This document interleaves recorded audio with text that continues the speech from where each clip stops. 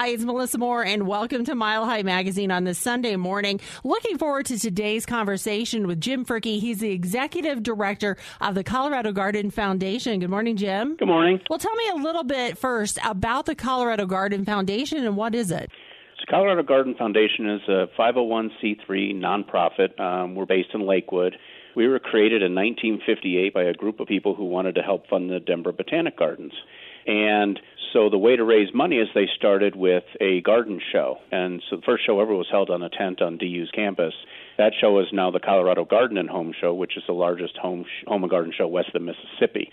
10 years into it, it was just called Colorado Garden Show. 10 years into it, they added home products because they weren't making any money, which is why we are called the Colorado Garden and Home Show, not the Home and Garden Show. Oh, okay. And so the money the organization has made or we make from the show, we give away in horticulture scholarships and grants all throughout the state of Colorado every year. And so we basically exist to produce the Colorado Garden and Home Show and the Colorado Fall Home Show. And as a result of those, if you will, we're on radio, but I'm using air quotes right now, that we use the profits from those shows to give away these scholarships and grants to the tune of roughly $750,000 to $800,000 a year. That is a lot of money. It is, and in the last since 1989, our records don't go unfortunately as back as far as everyone would hope, right? But since 1989, we've given away more than $11 million in the state of Colorado. That's incredible. Give me some examples of some of these projects that you're funding. For instance, this year, we award the grants at the Colorado Garden and Home Show every February, which is at the Colorado Convention Center. At the show in February, we handed out literally 64 checks totaling $590,000 in grants, and that's just the grant program. The two largest were a $75,000 grant to Sparrow House Ministries, which is a really cool group. They're based down south in Lamar, and what they do, it's a food bank. And in that area of Colorado, there's 5,000 people live in town, 1,200 of which use the food bank on a monthly basis. And so we gave them $75,000 to build a garden to be able to provide fresh vegetables within their food bank, which is one thing most food banks never have is fresh vegetables. And so they're building a 20,000 square foot garden to be able to do that for people. The other major grant we did was to Judy's House, which is a group here in Denver that people who have lost a loved one, their families can go there to meet other families and kind of go through therapy of coping with the loss of a loved one. And they're building a new facility kind of over by Stanley Marketplace in Denver. And we are funding a Serenity Garden for them with that $50,000, a place where people can go and just sit and think and kind of meditate, if you will, about losing their loved one. I love the fact that you're doing these projects because I think when people hear about the Colorado Garden Foundation, they maybe didn't realize just how far-reaching some of these things that you do are into the community. For sure. All of our money does stay in the state of Colorado, and it goes throughout the entire state of Colorado. This year we gave almost $15,000 to Montrose Botanical Society, which is the Botanic Gardens in Montrose, for a new renovating their homestead and agriculture garden. We fund groups like the Durango Botanic Gardens or Easter Seals of Colorado. For Easter Seals, we built them we gave them funds to build an accessible garden beds for their people who come and visit Easter Seals. So it's kind of a whole different, really, group of different entities that use the funds in so many different ways, whether it can be Denver Rescue Mission has a huge farm up in Wellington that not many people know about, where some homeless people live in I don't want to call them barracks, but live at their facility and at their farm, and they help grow this food that they then use to help feed the homeless at Denver Rescue Mission downtown.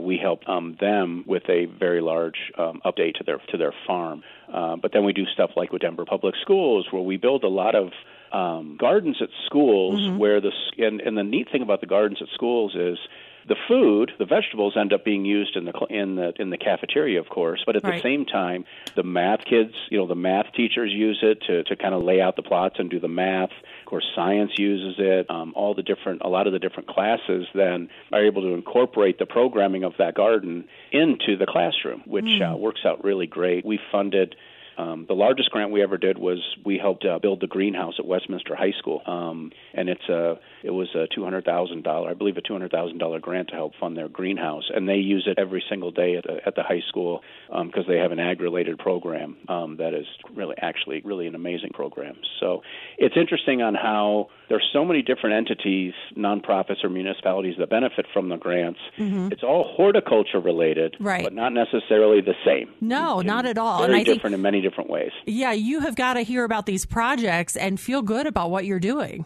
I believe I have the best job in the world because I love producing the Garden and Home Show and the Fall Home Show, and have for 25 years. But at the same time, then work with our board of directors on giving away these funds every single year. I haven't even touched on our scholarship program yet, but giving away our funds every single year in these scholarships and grants, which is crazy rewarding. I mean, it's just great. I was going to say, I've been to the Colorado Garden and Home Show numerous times and never realized that was part of what you're doing. It's... when any of us go to a show, if you go to the stock show, if you go to, other shows, you don't necessarily think about what's going on with the funds that are generated from that. And right. The Garden and Home Show, people have 63 years will be this coming February. For 63 years, people have gone to see the beautiful gardens and find home improvement companies. Yep. It's not necessarily a fundraiser like some companies or some nonprofits just have a big ball every single year where they raise money in one night to help fund the organization. Ours is a kind of a totally different way to raise money and to give money back to the state. Right, and I love it, and I love hearing about the programs. Well, speaking of that, let's talk a little bit about the scholarship program.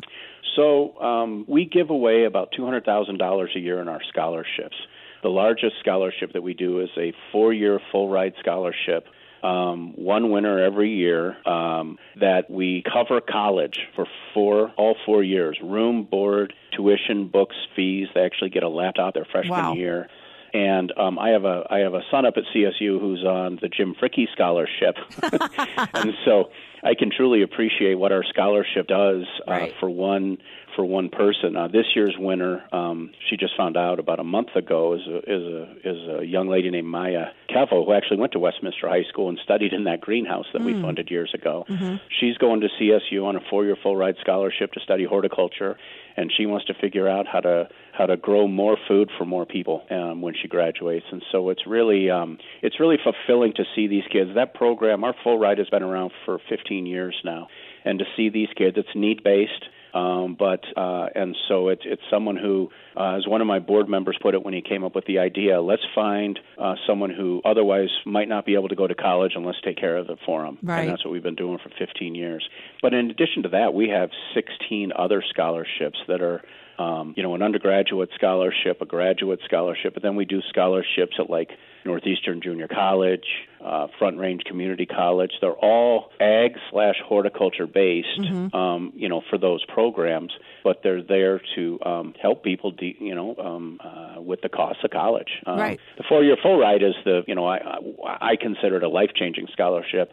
The other scholarships we do are great scholarships also, but they're different levels from $2,500 up to probably about $12,000. Well, and from having a child in college, I mean, every little bit helps.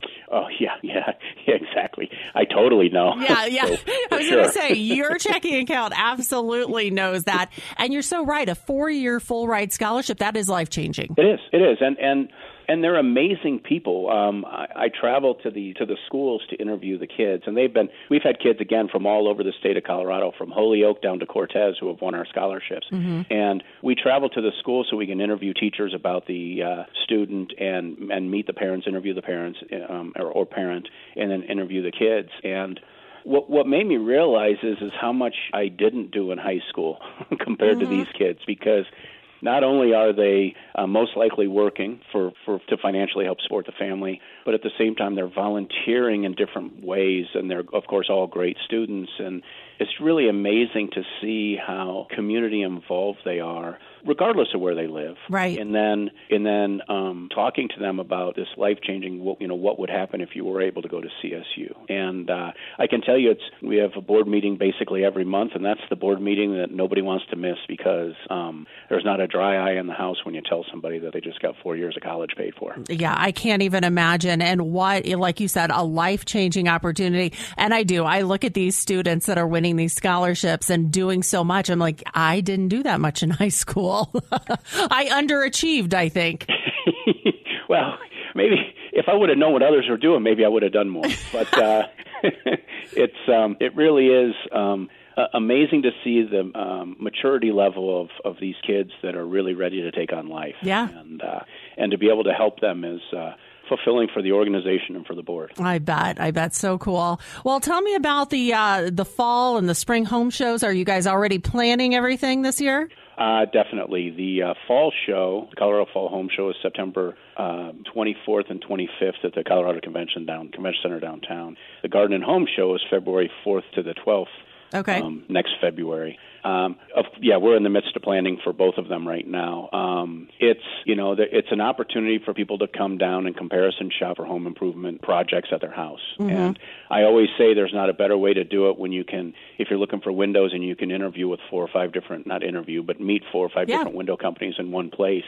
It really is an opportunity to comparison shop. Instead of driving all around town to their showrooms, you can see them down at the show. And so, and then the February show, of course, has 25,000 square feet of gardens in it also. Oh, I love it. With the flowers, and I mean, it really is.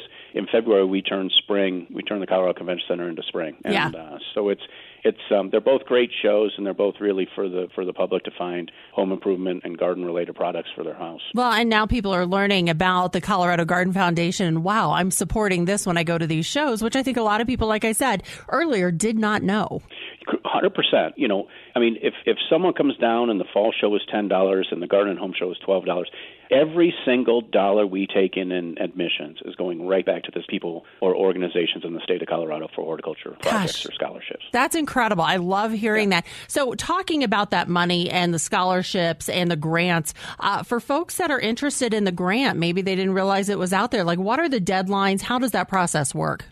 So the information is out on our website, which is www.coloradogardenfoundation.org. We have annual grants and major grants. The process is exactly the same. The difference is up to $15,000 is considered an annual grant, and more than $15,000 is a major grant. Okay. Basically, the process in a nutshell is an initial one-page letter of inquiry is sent to us by by August 30th. And we'll get 100. This past year, we got 150 initial letters. Mm-hmm. And then that list gets pared down to usually about 75 or 80 organizations, of which then by October 31st, they're asked to submit full proposals. And then from that pool of about 80 this past year, 64 were able to get funds. And the funds really do range this past year from $500 to $75,000. And so it's small, really small, if you will. 500 is not necessarily that small, but a small grant up to the really large grants. And so the process is the same every single year. The deadline dates are the same every single year. It's always August 30th for that initial letter. Mm-hmm. We don't do grants out of season. We don't do, we only do them on that one schedule once a year. Okay. And then the scholarship information is all due, those applications are all due by March 15th. Okay. For all of our different scholarships. And again, all that information does reside on our website also. Okay. And Jim, give me that website again one more time.